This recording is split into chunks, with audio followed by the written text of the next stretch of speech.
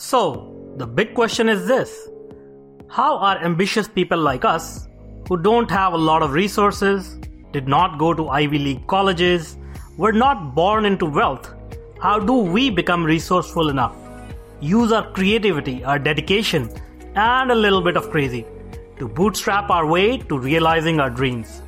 Whether it is launching a new company, launching a new app, or making it to the top of the corporate ladder. That is the question, and this podcast will give you the answers. Please like, share, and subscribe to get new episodes, videos, and other updates. Hello, everyone, and welcome to this new episode of Bootstrapping Your Dreams Show. I'm your host, Manoj Agarwal, and today we are talking with Michael De Eloia. I'm sorry if I mispronounce your last name. It's a tricky Italian name. Sorry? It's a tricky Italian name. He's in the business of producing businesses from Cleveland for the world. Michael has more than 15 years of experience partnering with organizations to develop businesses and economic growth initiatives. Through his work at several startups and emerging growth companies in Northeast Ohio, Michael has gained an extensive understanding of the culture and needs of high growth companies with a particular focus on technology. He holds a bachelor's degree from Xavier University and an MBA from Case Western. He's a second lieutenant from the Ohio Military Reserve. He knows everything one should know about emergency assistance and natural disaster logistics. And last but not least, he is the Chief Executive Officer of the Front Porch Media Network. So welcome, Michael. It's a pleasure. Thanks for having me. Yeah, it's an honor to have you here. All right, let's jump in. So tell us a little bit about your work with Front Porch Media Network. Yeah, well, Front Porch is in the business of creating, producing, and distributing podcasts globally. We started the business in January of 2017. It was myself and two interns. Mm-hmm. And our investor handed me a 10 terabyte disk of content that she wanted to put into podcasts. And from that disc, we started off with 4 shows our first year, probably did 12 last year, and now we're past 20 some shows on our 3 distinct podcast networks. And we're growing like a weed.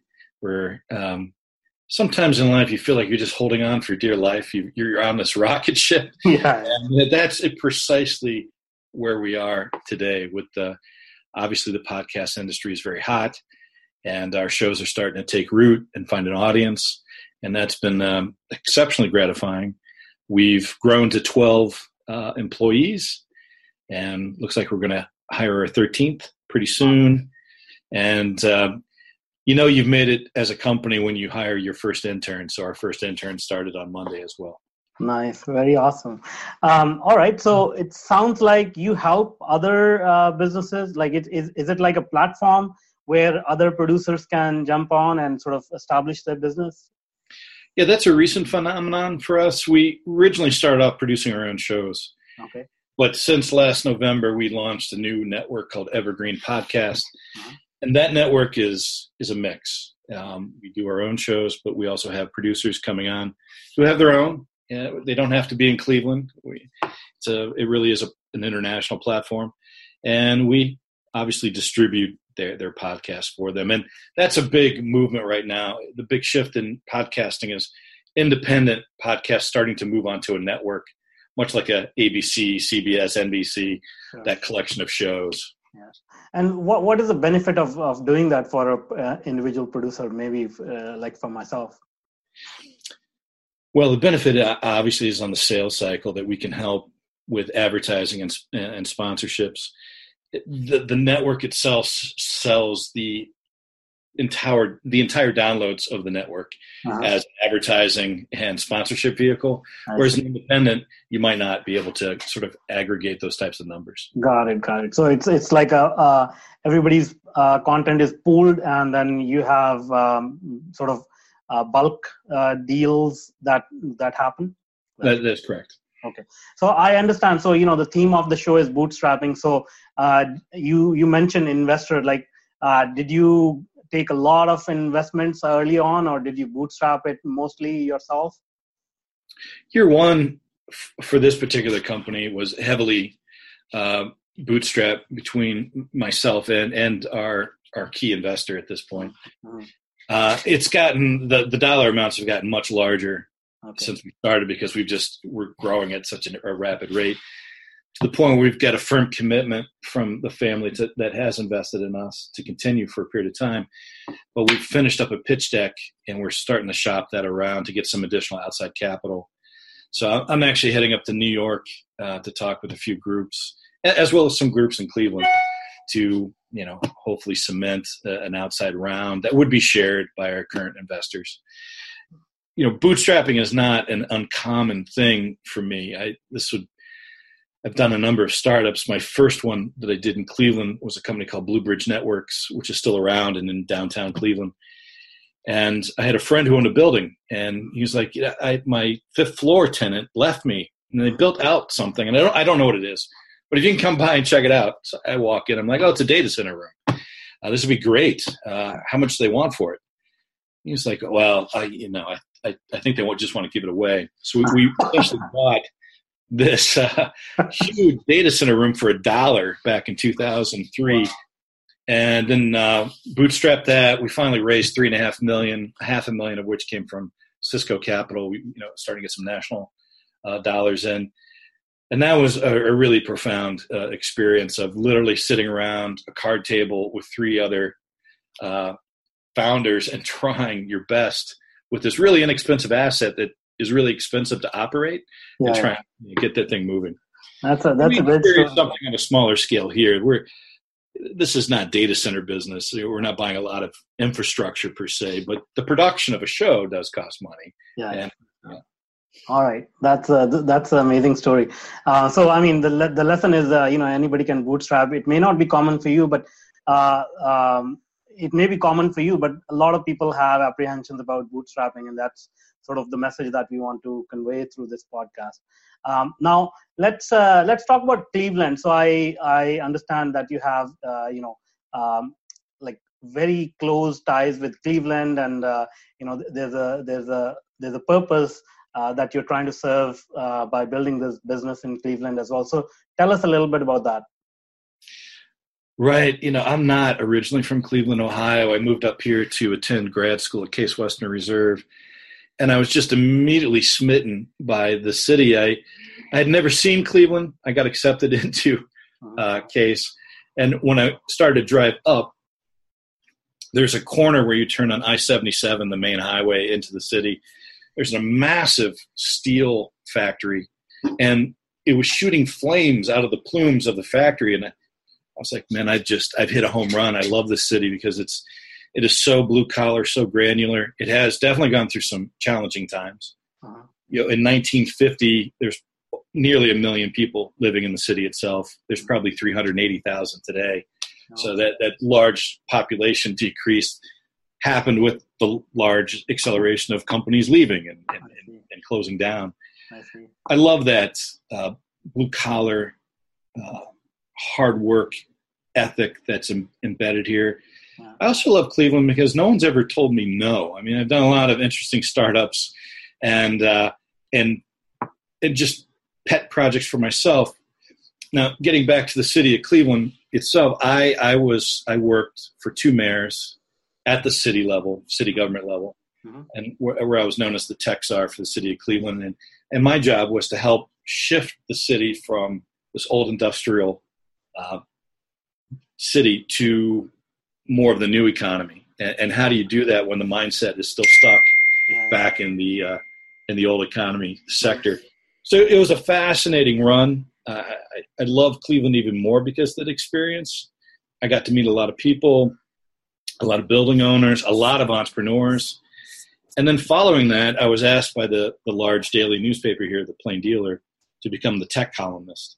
Okay. And so I wrote for the newspaper for 5 years. Now, having grown up in a very small city south of here, you say, hey, you're going to work for mayors of a large city. And right from that's the craziest, nutty story I've ever heard in my life. And yet it proves that in Cleveland, you can create your own destiny. You can do the things that you want to do. and make a big difference in the city. We were lucky. I helped move 37 tech companies into the city of Cleveland. Oh, really? Wow. Oh, yeah. About 1,000 new jobs. I spent pretty close to $20 million of city money to rejuvenate buildings and parts of town that needed infrastructure and new designs. And today, downtown Cleveland is probably the hottest downtown in the United States. It is a boom town. New apartment towers going up, new condos, new hotels. It is night and day from when I started, almost 15 years ago at the city until today. And I'd like to think I had a little bit to do with that. That's awesome. That's a great story. So there was something that happened. Like, you said the population shrunk. Like, was there any disaster, any drastic change that happened that caused it, or was it just gradual? Well, it started in the late 50s. Say 59 was when you started to see the population decrease. But from 1970 to 1980, you almost lost a good third of the population. It happened. The seeds were planted many years ago, but when it finally hit, it happened pretty quick. It was the loss of your industrial base, primarily. The city was a huge manufacturing center, probably one of the largest in the United States, and it just didn't shift to whatever you want to call the new economy, whereas Pittsburgh and Chicago and other places clearly moved in a different direction much sooner than we did. Awesome. All right, let's move on. So what can you tell us about that interesting initiative of yours, Entrepreneurs in Residence, that you're running in Lakewood, Ohio? So is it like a startup incubator, or what is it about? Yeah, here's another opportunity to kind of parlay my experience into a civic endeavor, which I really dig. So Lakewood is the city right outside of out of Cleveland, so they share a common border. I didn't want to move too far from the city. My wife and I, we had a child, and she wanted to move to. We lived in Ohio City, which is this up and coming area near downtown, and she just wanted to get away. Yeah, your typical, we have a kid, we got to move thing. Yeah. But I didn't want to move too far. In fact, we can see downtown from our house. We live on Lake Erie, so I can see the lake and downtown. It's a very cool area. But the city of Lakewood approached me to kind of parlay my experiences with starting companies and my expertise with the city of Cleveland to do something here. And one of the first things we decided to do was build an incubator in the city of Lakewood. Lakewood is the third largest city in Cuyahoga County. So there's 60-some cities in Cuyahoga County. This area is crazy, but Cleveland's the largest, and then Parma, then Lakewood. And Lakewood didn't have any infrastructure to help entrepreneurs. I see. So we created an incubator with a partner called Launch House. And we had, believe it or not, we had Lyft in there for a while because they just started their Cleveland operations. We had a number of tech companies and energy companies in there. It was fantastic, to the point where we had to move it out of this building into a building down the street because it was just getting too big. And there was a lot more requests for privacy. It was just a big open room. So they wanted more conference rooms, more private areas. And so we moved it down the street, and it's starting to flourish. It's really, really exciting. That's awesome. So tell us a little bit about this whole incubator thing. A lot of entrepreneurs in our audience, and they may want to kick off their startups. What are the benefits of joining an incubator, and what kind of costs are involved? Yeah, I think one of the reasons why people have this hesitancy to walk down the path of entrepreneurship is, one, the loss of income, and two, how long can I afford to play this role? We wanted to make it very inexpensive, so it was like $125 a month, and you had full access to the room and TVs and all this other technology, and then you had access to me in the city of Lakewood. So if you needed to say, I'm interested in moving into a new office space, or I need to hire people, I was the conduit to help them with a number of resources around the city. Awesome. So yeah, it was a really nice, inexpensive way for someone to start and have access to ideas, concepts, but also what I found fascinating here. So we opened it right next door to our own studio here at Front Porch Media. Was the interactivity of different people and different cultures different thought processes getting together to do something super special. Yeah, that's exciting for sure. I mean, startups by themselves are exciting, and when you put a number of them together, I'm sure it's a crazy experience for sure. I miss them not being here. I wish we still had it here, but we were growing too, so we ended up taking over the incubation space, and they moved to a larger facility. I see. All right, so onwards and upwards, I guess.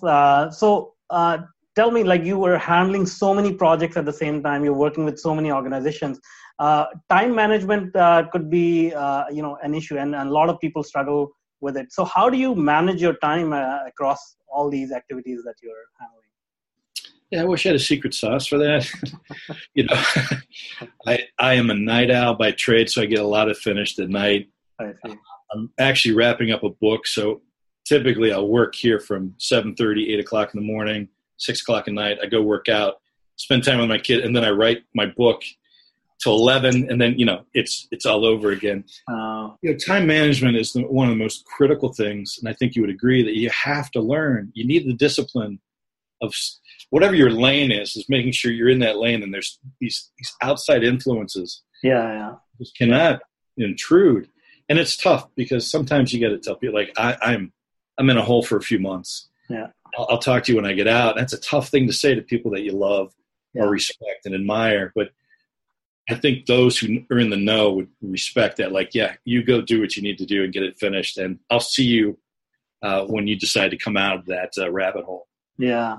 I mean, it is a challenge for sure. Like, I've been very almost anal about prioritization and making sure that I only look at the tasks which are very important and impactful and delegate the rest. So, and still, it's a complete struggle, and it's a lifelong learning process, I guess.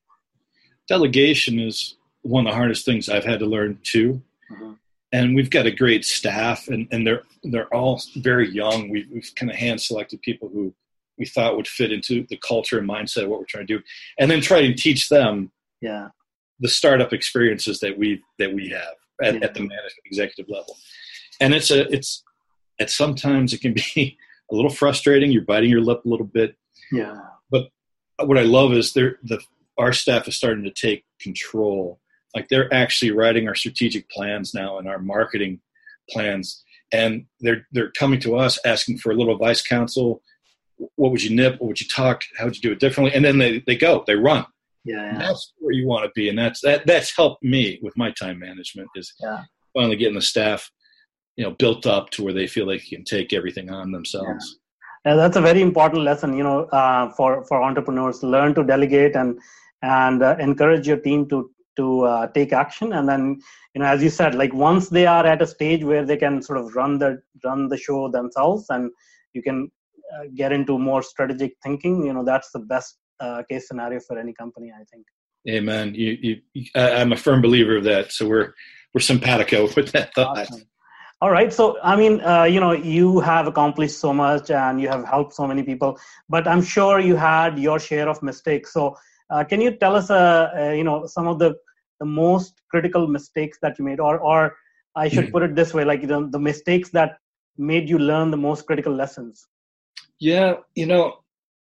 The largest company I'd ever bought until recently was back in 1999. And I was working at National City Venture Capital. The bank isn't around anymore, but one of the outcrops of that experience was I got introduced to this very troubled coffee chain in Akron, which is a little city south of here. And I bought it, and I had overextended myself, and I didn't have the management team to help. There were a lot of issues with it. And day one, I should have known there's just 3 or 4 things that happened in quick sequence on day one that I was like, I have really gotten in over my head with this particular opportunity. It was my second MBA for sure, because one of the things they really don't teach you at the graduate level for an MBA is really operation. Uh-huh. Yeah, unless you come from that. And I hadn't. Before that, I'd been in banking and venture capital. Yeah. And you think but you don't really know what it is to run a company until you get in there and do it. And I made every mistake possible. In fact, we were talking about a few days ago where near the end it was getting really bad. We're starting to miss payroll, and payroll to me is sacred. Yeah, these are people who are doing everything they can to propel you in your business, and to start missing that really had a profound effect on me. Yeah. Recently management team didn't get paid until a few days after we had made sure everyone else got paid. These are important, just little things that you learn when you get into the operation of a business. Yeah, for sure.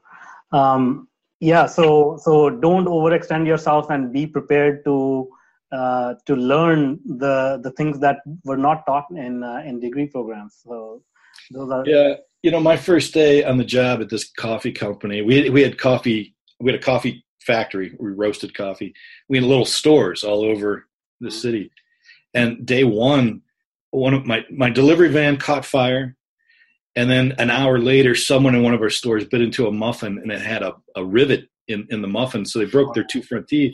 Oh my God. I was never taught this in grad school on how to deal with this issue. And you just had to, all right, let me logically think through how this is going to go. I've got the fire department on one phone and, my store manager on the other, detailing me these tragedies that are unfolding on day one, on my first day. That's interesting. Well, I mean, this is life. Nobody can predict what's going to happen. So now let's talk about, the work that you have done. Like, you seems like you have passion for civic action and, helping the community. So what role has that played in your entrepreneurial journey? Well, it's helped. I've been introduced because of my time as the TechStar and Entrepreneur Residence. I've been introduced probably to a set of people that I never would have gotten introduced to otherwise. And I mean, you can champion yourself about how great you really are, but it's the people around you who really kind of, my feeling is the community kind of makes you who you are. Yeah. And so I've been introduced to just some really wonderful individuals who've had faith in me. I mean, in the last 5 years, I've probably raised more money for all the companies I've been involved with than I ever have before. And it's because of the people that I've met and the trust that's been established. Yeah. So very important to me. Yeah. Is we kind of built our own ecosystem of investors and idea people. Like, we come up with an idea and you take care of that. We'll all invest and I'll stay and do my thing. It's really been a wonderful experience of all these entrepreneurs, investors that are working together. Awesome. But I mean, it started with you first, expressing your desire to give back or actually taking action and giving back, isn't it? Well, I have to say the city of Cleveland, I've never been more honored to do anything in my life, because the city really merited a new beginning. Mm-hmm. And people were so down on the city, especially a lot of the politicians and civic leaders. All they had known for most of their life was retreat. Like, the city was in full fail for so many years. Yeah. And to me, I was like, my God, we got all these assets in front of us. Why aren't we using them to the full potential that they should be? And it was me and 10, 15 other young people. I can't take full credit, but all of us working together to plant these seeds. Like, Cleveland's awesome. We can do a lot of amazing things. And so mine just happened to be in the entrepreneurial and tech space. But when I started, I think 3% of the total jobs in Cleveland were technology jobs. It's now like 16%. It's the third largest hiring base in Northeast Ohio. Now, like I said, I just planted seeds. Yeah. But the belief that you can do this is now cemented. Like, people really feel like, it's a great place to start a tech company. My one thing that I wish was more relevant or evident here is capital. Cleveland still lags behind other cities in capital flows of coming in to support these groups. Yeah. That's true for, majority of the city. Like, most of the capital is locked up in these like big pockets, New York and Silicon Valley and whatnot. But I keep sort of stats on the cities, and Cleveland is rising for sure, particularly in the tech space. So congratulations on all your efforts and success. So, I mean, the lesson to be learned is that, anybody can take action, not only for yourself, but for the community. And in the long term, it pays off as, whatever you put out there comes back, right? Well, I agree with that. If you're a regular entrepreneur or a social entrepreneur or an advocate, just getting out there and having your voice heard is the key thing. It's all in your execution, whether it's a business plan or, your civic issue that you want to get across and solve. Yeah. It's all in execution. Exactly. All right, let's talk about execution then. So, sales and marketing is a huge part of running a company. So, and you seem to have done very well at that. So tell us, what are some of the key pieces of advice you'll give to young entrepreneurs or first-time entrepreneurs about sales and marketing? Yeah, it costs twice as much and takes twice as long as you will ever think. Uh-huh. We started this business again in 2017, and to be honest with you, none of us were podcast. We're podcast enthusiasts, but not experts in podcasting. Uh-huh. Sales and marketing have been probably the most challenging things for us. Now, you can see me. I'm sitting in front of like these podcast tiles. These are all of our show tiles behind me. Creating a show, easy. We spent a lot of money in our distribution model of how to get it out to the globe. We've been in 120 countries, which is really cool. Our downloads are rising. The monetization of that increase in downloads has been a trick for us, and quite frankly, for most. We're still burning through cash. We've got our costs controlled, but the sales and marketing just haven't hit the tempo that we want. Mm-hmm. I call it laggard revenue. Yeah. Now we're seeing upticks. But it's still not to the point where we're kind of break even on a monthly basis. Mm-hmm. On a gross margin basis, yes, but not on a full operating profit basis. So, we're trying to figure it out. We think we've got some things figured out. There's a lot of cool technology behind how to get these things out and how to get it monetized. Mm-hmm. We're just trying to break some rules and conventions in the podcast industry that you need a certain amount of downloads to be profitable. A couple of our shows who are below that kind of national model, what a download should be to get money, are lower, but we're starting to get some revenue on these shows because of two things, really: the demographics that we're going after and the engagement of those demographics. So they're listening to a podcast more than 100%, which is they're going back and listening to it again. Okay. And that's really energizing our advertisers. We've had some really interesting advertisers, Hover, great courses. And for a little group in Lakewood, these are monumental moments for us to have these groups. And they've been very pleased with what we've accomplished, but we need more. And so we just started building our sales organization last July. It's been a year since we hired a chief revenue officer, implemented a full process, because before that it was all like, we got to build a catalog. We need shows. And we spent a lot of money on that. So I wish I had the holy grail for a podcaster, but I will say it always takes longer than you think. Yeah.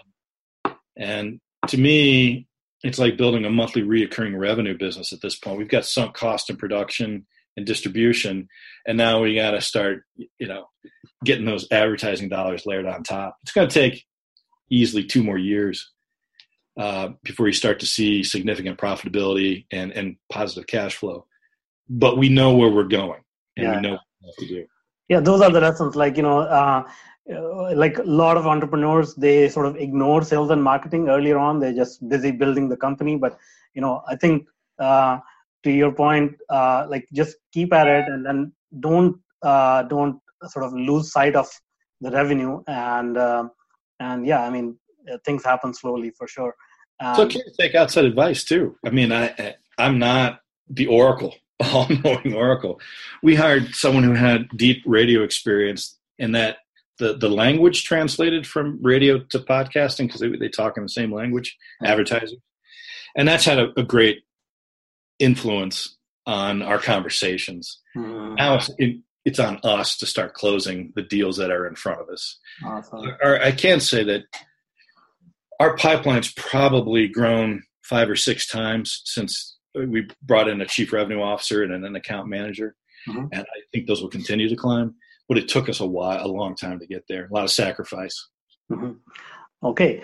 Now, a lot of entrepreneurs, particularly, the very rich and successful ones, they are sort of, portrayed as vultures or sharks, or, somebody who are ruthless. But talking to you, I get a totally different vibe. Like, you're seems like a very passionate social citizen and want to help out the community. So tell me, in your experience, what is the reality? Are most entrepreneurs sort of, ruthless and self-centered, or they are more, giving like yourself? I can't speak for the entire universe of entrepreneurs. I can speak about my universe. Yeah. And sure, you have friction with a few people. There's no question that comes out. Mm-hmm. But the group that the hundreds of entrepreneurs that I've met, and the dozens that I get to work with now, I have to say they've been the most genuine, nice people, because they all want you to succeed. That was one of the personal lessons for me, was being a champion for others. It's not an easy lesson, because you're so focused on, I got a kid, I got a wife, I got to provide. We've got our own things that we need to take care of. Yeah. But the lesson from other entrepreneurs, giving me one, more importantly, their time, their insight, their knowledge base, the invitation to come see them, personally on their turf, which is always a fascinating thing, to go see other people, how they work. Sure. The money and the cash, that all came in, the investments, that came much, much later. The establishing of trust. But I have to say, more than anything, everyone that I've surrounded myself with wants each and every other person to succeed, to be wealthy, healthy, and wise. Yeah. That may not happen with everybody, but yeah, and you pre-select, right? I'm sure you run into entrepreneurs, you're like, that's a cool individual, but I want to keep them at arm's length. There's something there that I don't. Yeah. Everyone has that internal thermometer. Yeah. Of who's good and bad. For sure. Good people can figure that stuff out. Yeah, no, it's been fascinating for me as well. Like, obviously I come from humble roots as well, but as I approach successful people, I find them to be helpful, like not sort of dismissing, and even if they don't know the answer, they are polite, and in many cases they do help out, so it's a good community, and I just want to share that with the entrepreneurs in the audience, that you don't have to be this mean self-centered person to be an entrepreneur. So nice people can be business folks as well. I think the nice, you don't want to be taken advantage of, obviously, but I think the nicer you are, the more you give back, it comes back tenfold. I just really believe there's karma out there in the universe. It's always seemed to found me, and I think Ronald Reagan said, I'm a firm believer in hard luck, because the more I work, the better, the more I have of luck. And that's true if people know you're a hard worker and that you're honest and you're good, and they're going to support you. And that's just how I feel. Awesome. Now, what about some of the nitty-gritty details of how you run your business? Like, do you have any processes, like any advice on how to set up a business? Any software or technologies you use to run the business? Anything that you can share about that, the operation side? Yeah, I don't know how we would do this business without software as a service, because we subscribe to about 40 different services to get our message out and our podcast.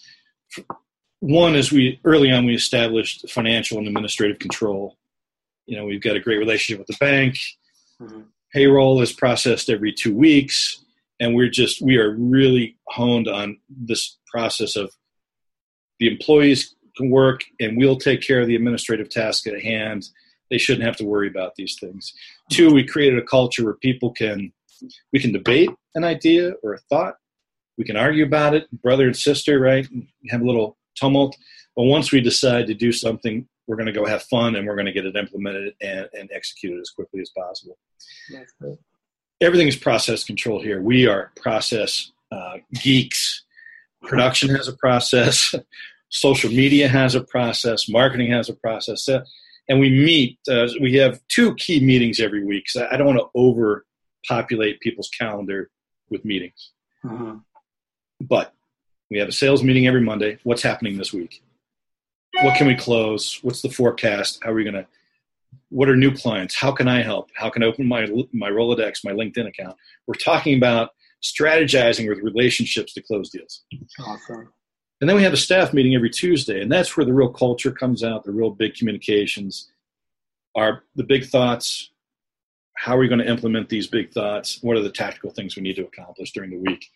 And then we just recycle every week on those two things. That's great. Yeah, it's communication at the end of the day, is being able to, we know where we're going, this is how we're going to drive, and everyone's on the same page. What we've professed, though, is we really want people to constantly review that process, tell us when it's not working, when it may have worked 6 months ago, it's not working today, things have changed, this is how we're going to modify that. We're always, and I share an office with our Chief Creative Officer, David Moss, and David and I, there's a constant stream of people coming in there to tell it, like, it's not working anymore. I think I have a better idea. Let's try this software and switch out this. I love this this Phoenix Rising, this constant rejuvenation of the business, even though we're not even 3 years old yet. You know, we've constantly improved ourselves. I think that's pretty key. Yeah. I mean, I've seen that myself. You know, all the sort of companies that are successful and rising, they never get complacent. You know, they're always sort of evaluating what they're doing, whether it's working or not, and everybody sort of gets an open mic to speak their mind. So, you know, that's amazing to hear that you are using similar like tactics and implementing this kind of a culture. You've always wanted to work in an environment where you're welcomed and your thoughts are, you know, accepted and built upon. You want a really creative environment. And listen, we can't offer a lot of benefits or high salaries, but we can offer this opportunity that you can create something really profound. Yeah. And we're going to support you in that endeavor and make it happen. That's great. All right. Thanks a lot for such a great interview. Now, do you have anything else that I may not have asked so far before we jump on to your, you know, talking about your company and the services that you offer? That was pretty comprehensive. That was a lot of fun. That conversation was great. I appreciate it. Yeah, same here. I had a lot of fun as well. So now before I let you go, can you tell us a little bit about your company and your services and how, you know, podcasters like myself can reach out to you? Yeah, well, we're always welcome for the phone call to work with others. This year I've made a concerted effort to push the team to go out to different podcasting events and to start connecting with people in the podcast industry and LinkedIn and other sources. What we've noticed is a big trend towards corporate podcasting. So we produce our own shows, but now we're getting hired by companies to help them create their own podcast. Yeah. So we have a lighting company called Illumatech, and we created a show for them called Illuma Talk, where they talk about key things happening in the advanced lighting industry. And for them, it's like, hey, if 50 people listen to the podcast, that's wonderful. And it's actually improved their sales pipeline because people now are thinking of them as experts in advanced lighting systems. It's worked out brilliantly.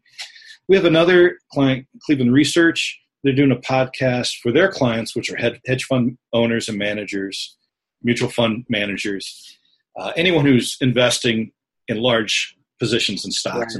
Yeah. They're doing a podcast every week to talk about what they're seeing in the marketplace and key data points. And they are super thrilled with the results from that podcast as well. So we've learned that a big revenue line for us could, in fact, be corporate podcasts. You know, people produce theirs. And now we're starting to get phone calls like, can you build a network? So now we've got independent people with, I could have 10 or 12 shows. Can you just help us build, you know, the website, the distribution channels, etc.? Well, of course, you know, we've done that. Yeah. That may, in fact, prove to be yet another really positive revenue model for us. So we're pretty excited about the position we're in. It's taken 2 hard years. I had hair when we first started the company. Let's not get started about hair now. Yeah, right. You're in the same club. Yeah. All of our senior execs have no hair. It's the funniest thing. Yeah, that's a sensitive topic for me for sure. Great. Thank you so much for being on the show and sharing all your wisdom. I'm sure everyone got a lot of value out of it. Thanks a lot. Hey, take care. So again, I'm Manoj Agarwal, and thanks a lot for joining us on Bootstrapping Your Dreams show. And now, if you are an existing or an aspiring technology entrepreneur, then I invite you to check out my new online workshop, Bootstrapping Your Tech Startup Dreams. Go to go.tetranoodle.com/boot-podcast and sign up for free. I want to make sure more successful and sound decisions are made every day in your tech projects. Let's start finding solutions to your problems. So go to go.tetranoodle.com/boot-podcast, and I look forward to helping you with your tech startup.